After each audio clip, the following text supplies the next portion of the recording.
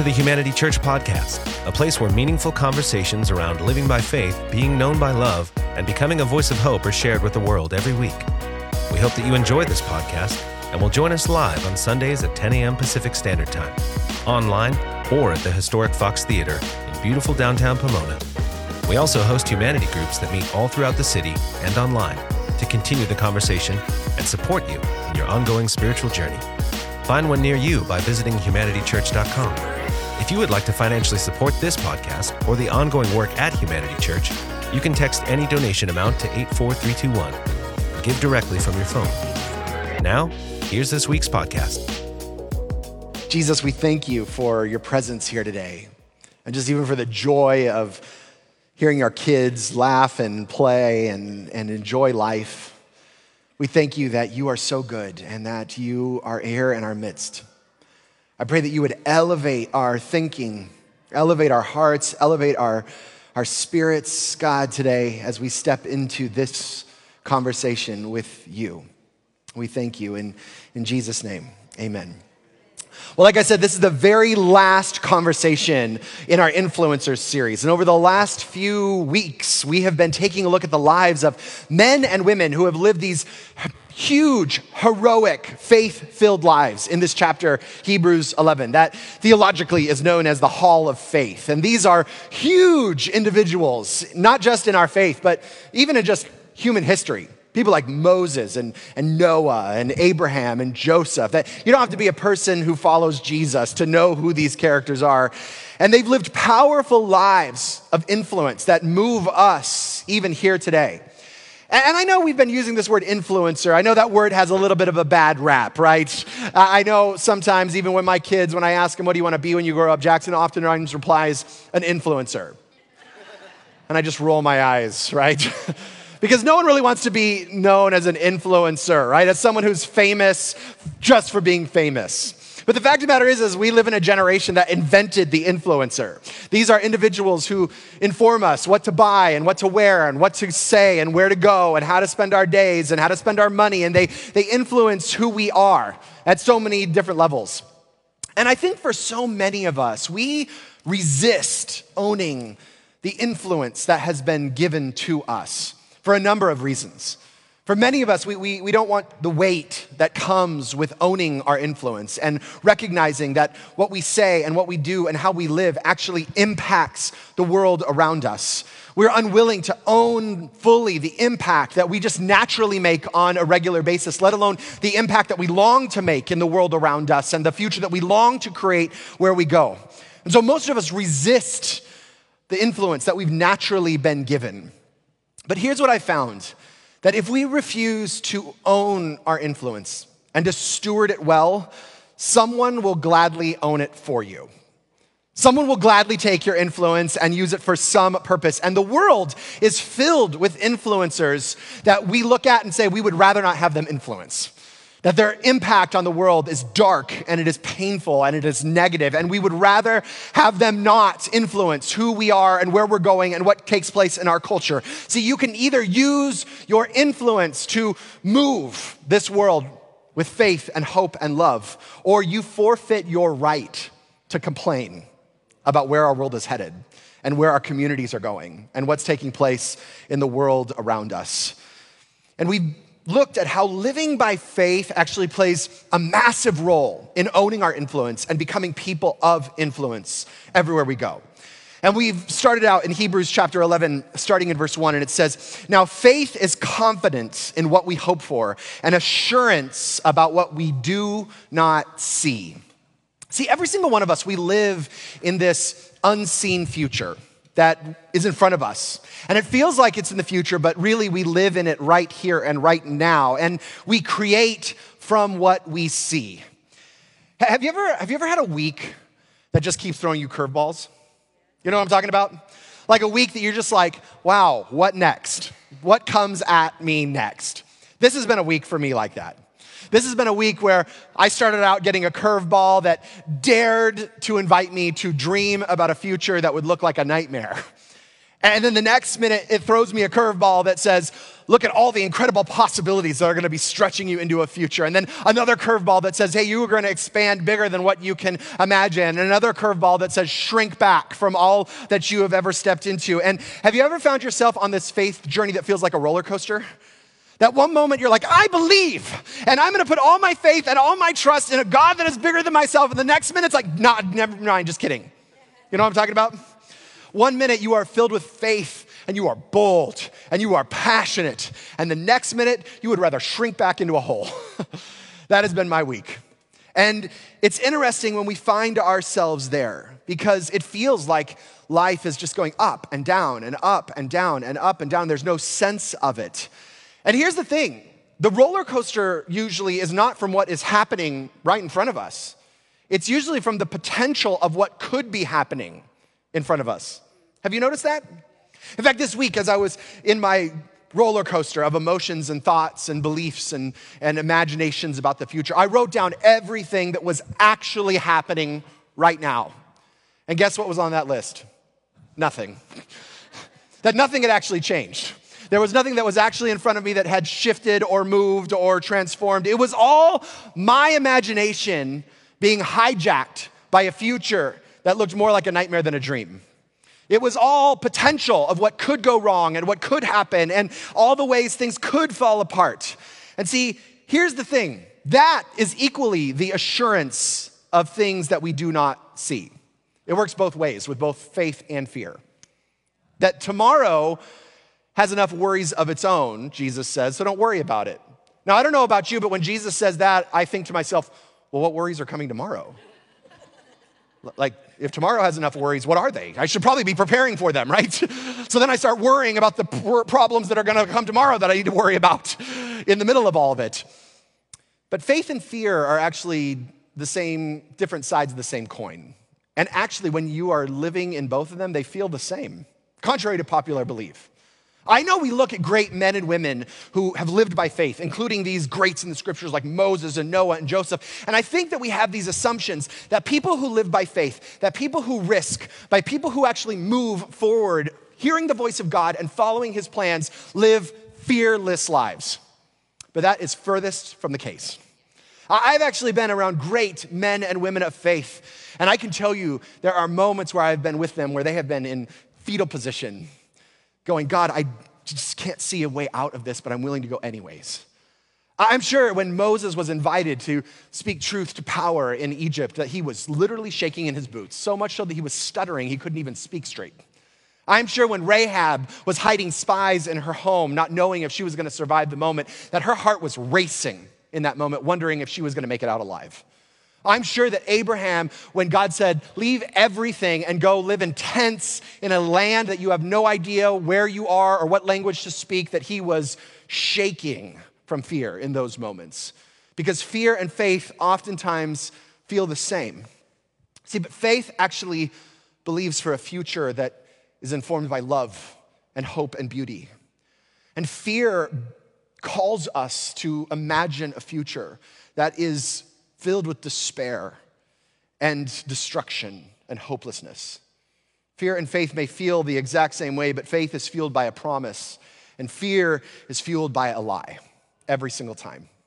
And it may feel the same way in our body, but they produce very different experiences. So we've come to the end of this chapter talking about what it looks like to live by faith and to take the fear and use it as a motivator to move us into what's next. And here's the thing. I got to tell you, the way this chapter ends feels like they got a little lazy, right? Because all of these great people of faith, Moses, he gets a few sentences, and Joseph gets a few stories. Abraham gets a bunch in there. Rahab gets a sentence or two. And then they end the entire chapter with this. In Hebrews chapter 11, starting in verse 32, it says, "And what more shall I say? I do not have time to tell about Gideon, Barak, Samson, Jephthah, about David and Samuel and the prophets who faith conquered kingdoms, administered justice, and gained what was promised, who shut the mouths of lions, quenched the fury of flames, and escaped the edge of the sword, whose weakness was turned to strength, and who became powerful in battle and routed foreign armies. Women received back their dead, raised back to life again. There were those who were tortured, refusing to be released so that they might gain an even better resurrection. Some faced jeers and flogging and even chains and imprisonment. They were put to death by stoning. They were sawed in two. They were killed by the sword.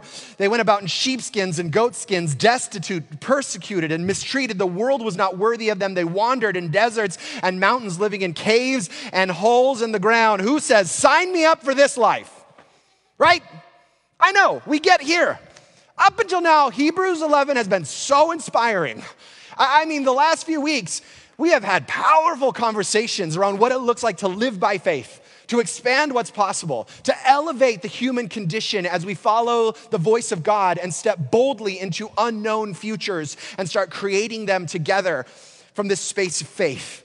We've looked at Enoch, who just walked with God and suddenly knows no more. We looked at Moses, who built a boat for 100 years and then saved humanity in the process of that. We looked at Abraham, who left his home and decided that he was going to follow God and potentially even sacrificing his son. We looked at Joseph, who said, do not leave my bones in Egypt, but you make sure that you get out of here. And he set a vision for the people of Israel that would later be fulfilled. We looked at Moses, who spoke truth to power and took down one of the greatest superpowers in modern history, and Rahab, who saved literally the entire Israeli people from the city in the middle of this. And there are countless stories of God doing unbelievable things all throughout the scriptures. And not just in the scriptures, there are people in this room, including myself, who could tell you story after story after story of God's faithfulness and how he has come through every single time that we stepped out and risked in faith in hearing God's voice. But then there's this. Then there's this ending of men and women who were killed and persecuted and lost everything. And their lives were finalized living in caves and in deserts and wandering. Legit stuff to be afraid of. And then there are those who it seems like God forgot in the story. And look, it would be very convenient to say, well, they lost their faith. They had some faith and then they lost it, and so therefore their life ended in a tragedy, that they disconnected from the Spirit of God, and so God left them to be punished by their sins, and they gave up their influence, and their evil deeds led them to this space. But the fact of the matter is that all of these men and women, it says, were living by faith when this tragic ending came to them. And have you ever done that when things go sideways in your own life? You start blaming God? Or I don't know about you, I don't necessarily blame God, but I start thinking, God, where have I gone wrong? What have I done to deserve this?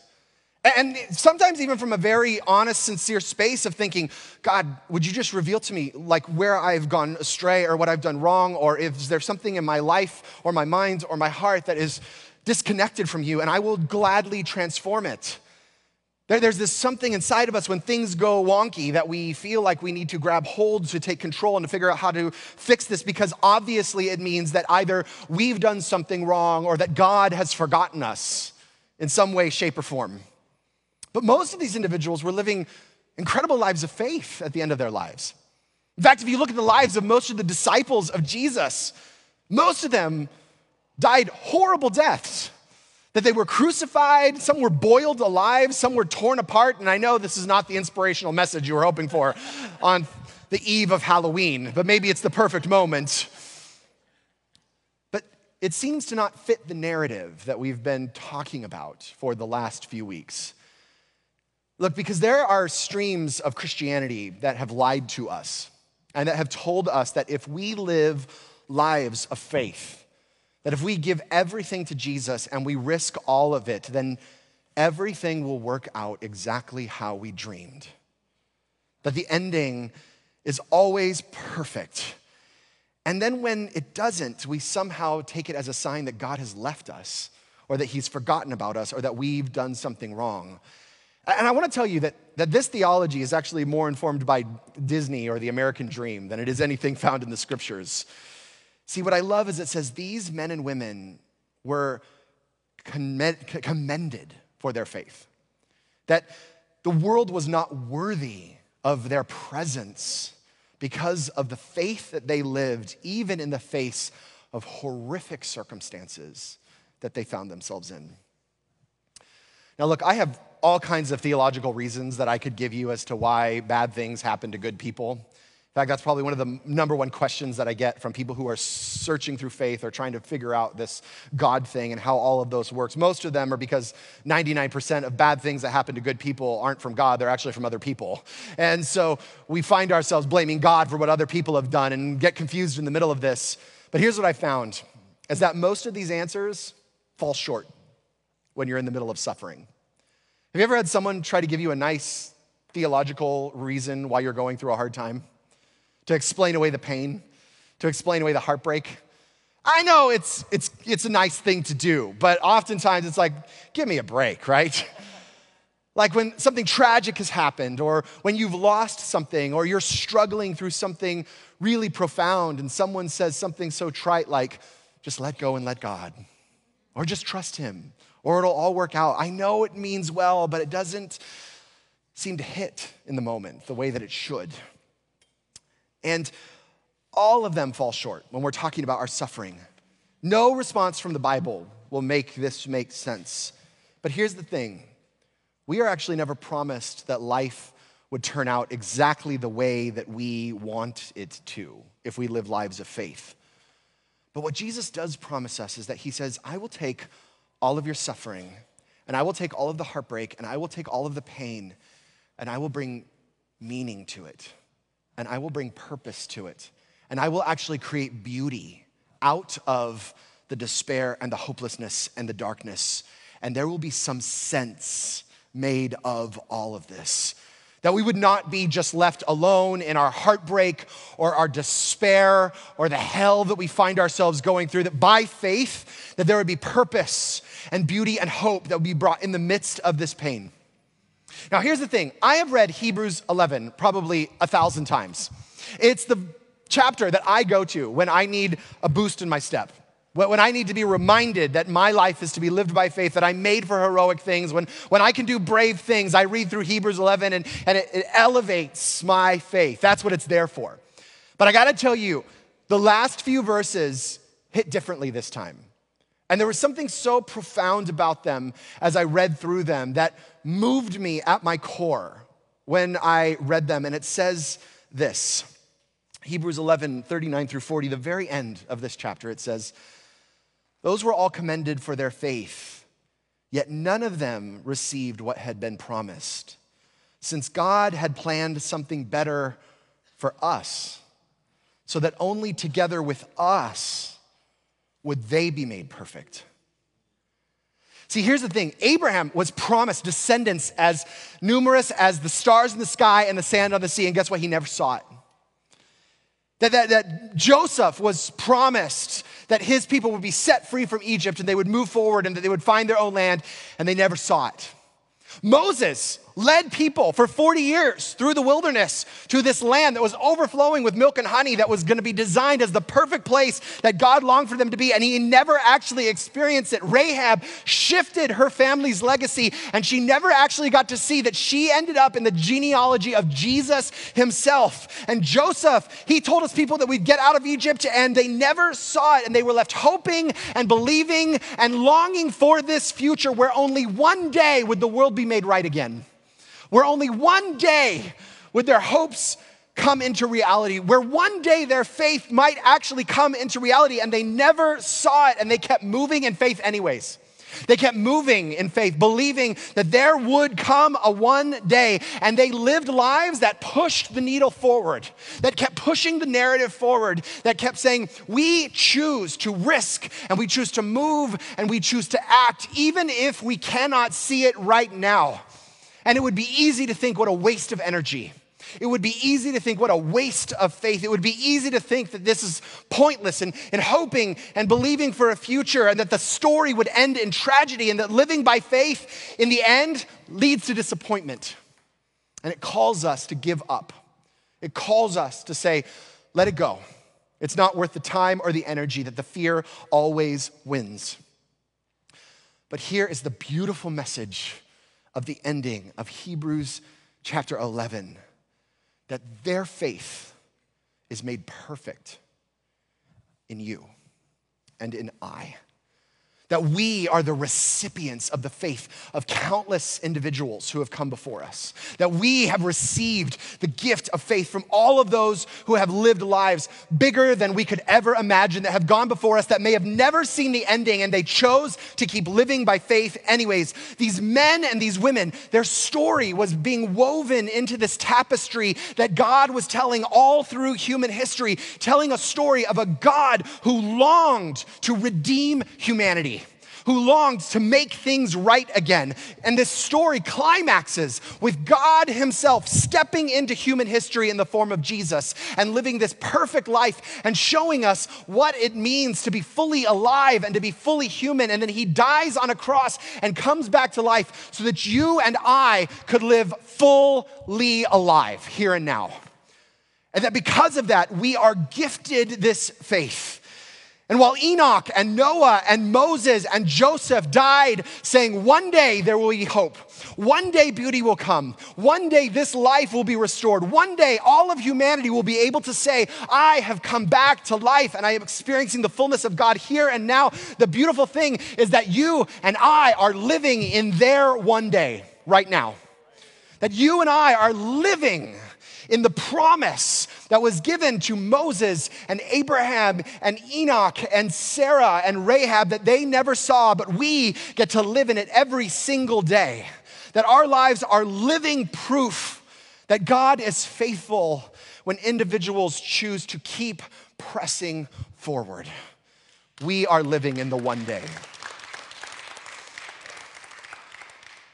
And even if we don't see the ending, even if we are left pushing the needle forward, we know that we can live in a hope that the ending is always good. They never saw the ending.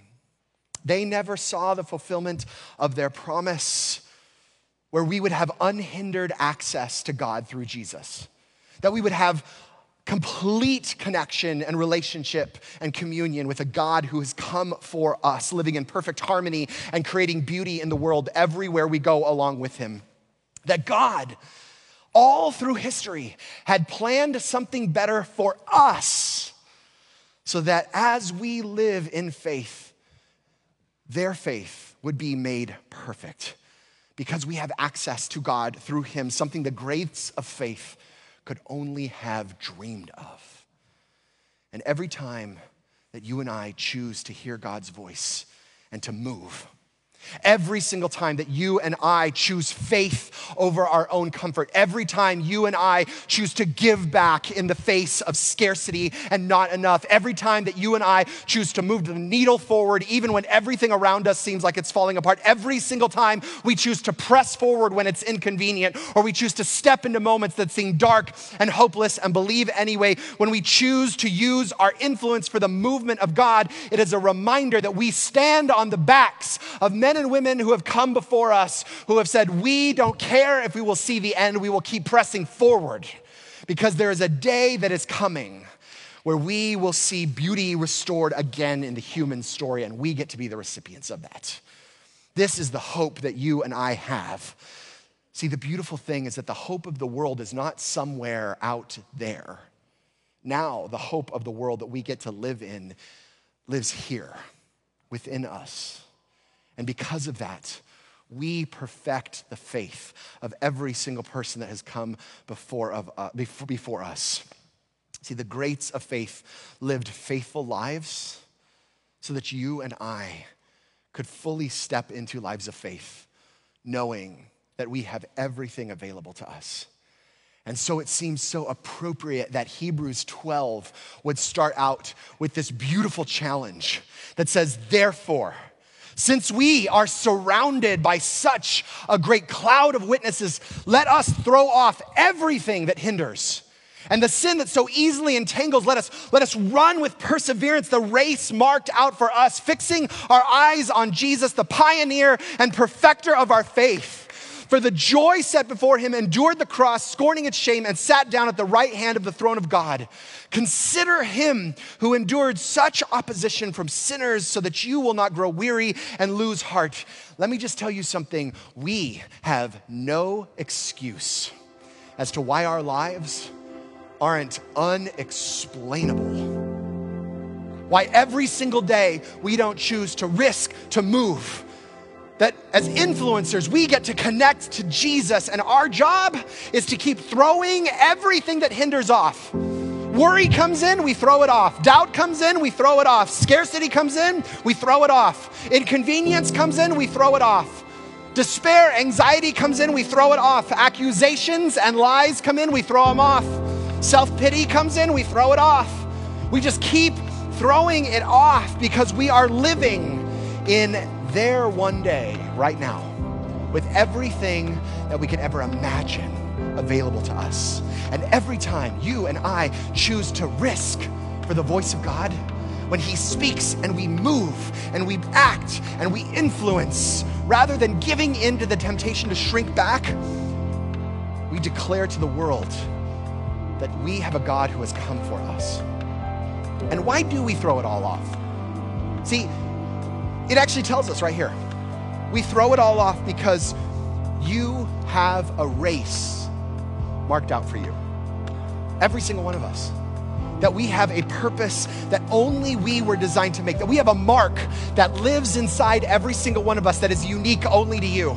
It is why God decided there needed to be a you on this planet. Because there's a mark inside of you that needs to be made.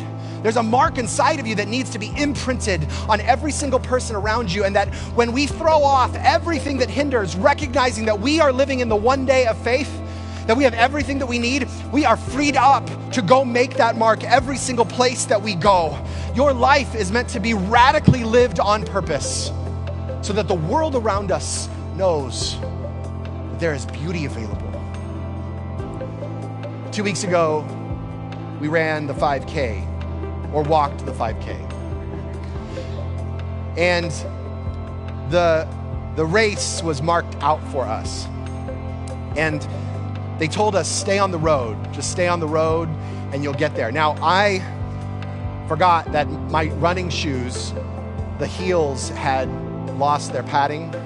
And I foolishly decided to jog a good chunk of the first one. And so by the time I started going around through the second lap, I had giant blisters on my feet.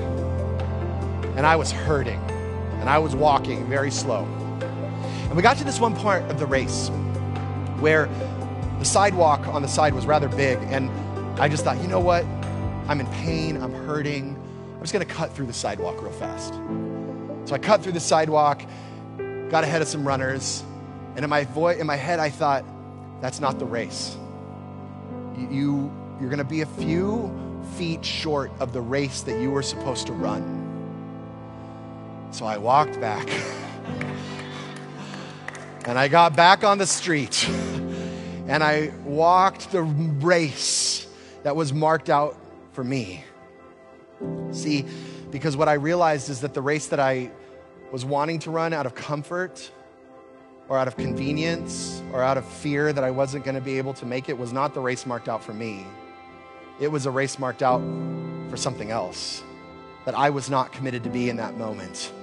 And it was easier, but that was not the race marked out for me.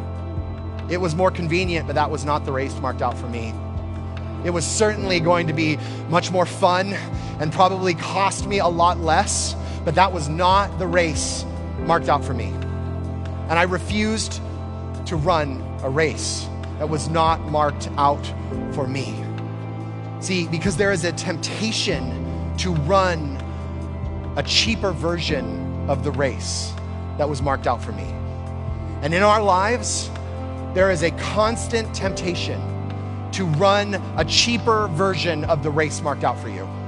There is a calling to run a cheaper race marked out for you, to give in, to run aimlessly, to fight battles that were never yours to fight, to rely on reason over faith, to look at the numbers and say, well, this is why I can or can't do this, to look at your bank account and say, this is why I can or can't do this, to look at what's going on in your history and say, this is why I can or can't do this. And see, the worst of all is to sit back and just to not run at all and to allow apathy to take over in the midst of this. This is why we as a community are doing these monthly kingdom intentions, because I refuse to lead a community that does not invest our moments into beauty and hope and freedom in the world around us. And let me just tell you in closing, here's why this matters. It's not because if you follow this, you'll live a healthy, wealthy, happy life. I can't promise that.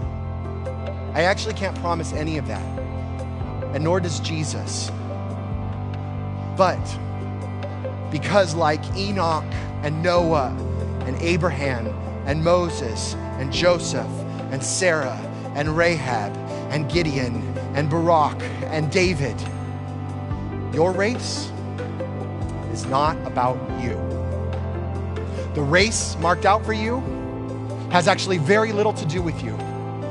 It has very little to do with your own personal fulfillment and you feeling some sort of way or you getting some kudos for this. Your race is not about you. Your race is about you declaring to the world that we are connected to a God who has come for us. And that in that we have everything we need to elevate what it means to be human. And that as we connect to Jesus and we follow his voice, our lives become the loudest demonstration of a God who has come for us. See, if God wanted to show up in a cloud of smoke or in lightning or fire in the sky, he could have. But you know how he chose to show up? In your life and my life as we risk. And as we move and as we act and as we risk together, we display to the world who God is and the beauty that is available to us here and now. And that even though you may not be able to see the end, we can say with certainty, it ends good. And your life, lived by faith, connected to the voice of God, becomes the greatest influence humanity has ever seen. As I was finishing up this talk yesterday, I was struggling. I had so much on my mind and the kids were running around and it was a busy day. And I looked over at the bookshelf and this book caught my eye. This book was written by my great-great-grandfather in 1930. And he was a prolific writer. He wrote over 235 books. And this was one of his crowning achievements. He wrote a devotional with a thought every single day. He also wrote a hymn and a poem every single day. And I love that every now and then I get to be discipled by my great-great-grandfather, who is no longer with us, clearly. But I pulled open the date to say, I would love to gain some faith from my great-great-grandfather today. And I'd love to read for you what he wrote in 1930 to me. It's from Job 14:14, and it says, all the days of my appointed time I will wait till my change come. And this is the poem he wrote. I trust in thee. I said it to the Lord one day, when every prop was gone and every human stay, the shadows deep were falling. My life was dark, appalling. It was then I said, and the glimmering moon seemed quietly to whisper, God will answer soon. God has thee in his keeping. He'll change thy fears and weeping. The word proved true, my shadows lifted and were gone. He changed my sights to singing and gave crystal bells ringing along. And he writes, every prop had indeed gone out from under Job, who had lost everything. He was left only with his faith in God as an anchor to his soul. The words of Job grip us. He said them and he meant it. He was willing to wait until his change come, for he knew that God would hear his prayer and would become his salvation. His change might not come until after death, but it would surely come. Anyone can trust with their skies blue and no clouds in sight. Glory hues are no challenge to faith. We delight in seeing the women en route to the tomb of Christ. They went early in the morning before the day had dawned. True faith wait not for full orb light. It travels in mists and shadows. Whatever was Job's law on earth, whatever of pain and seemingly desertion he experienced, he knew that he in his flesh should yet see God. He knew that in the latter days he would stand upon the earth. We need to live with Job's vision of faith gripping us. He did not despair because he looked beyond the veil of tears and sighs. And then he ends with this short hymn. Oh, what joy there are awaiting over there. Oh, what riches of his grace we then shall share. With what beauty we shall shine, with what glory all divine, when his image and his likeness we shall bear. See, I love that yesterday I got to pick up the faith of my great-great-grandfather. And he got to speak into my life and say, hey, it's gonna be okay. That whatever you're going through right now, it's just a blip on the radar. But the story ends with beauty because of who Jesus is for us. And he lived a life filled with faith that echoes into me today. So my question to you is, 50, 100 years from now, whose lives will be impacted because you chose not to give in to fear? Because you chose not to give into the scarcity or the hopelessness? Because you chose not to live a small, insignificant life? Because you chose not to give into the inconvenience of the circumstances that surrounded you, but you chose to throw it all off. You chose to throw all of it off so that you could live by faith, and so that you could risk, and that you could move, and that you could see humanity elevated because of that.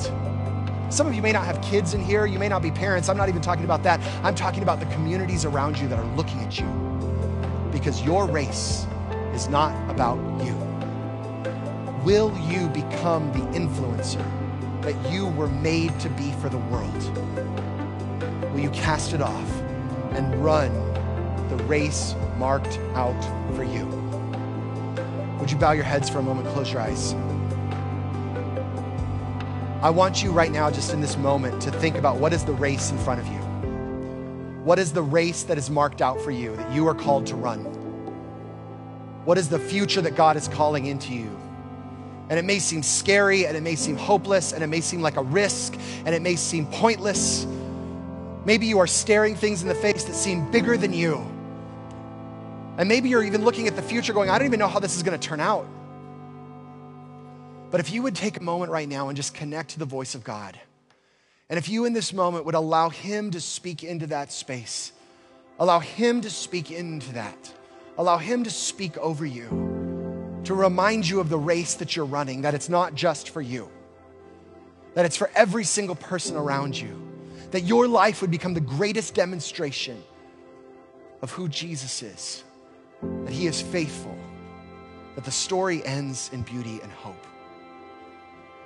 And this morning, if you're here and you have not yet connected to Jesus in a relationship with him, this is your first step. Because here's the thing, this is not just a let's grit it out and let's go risk.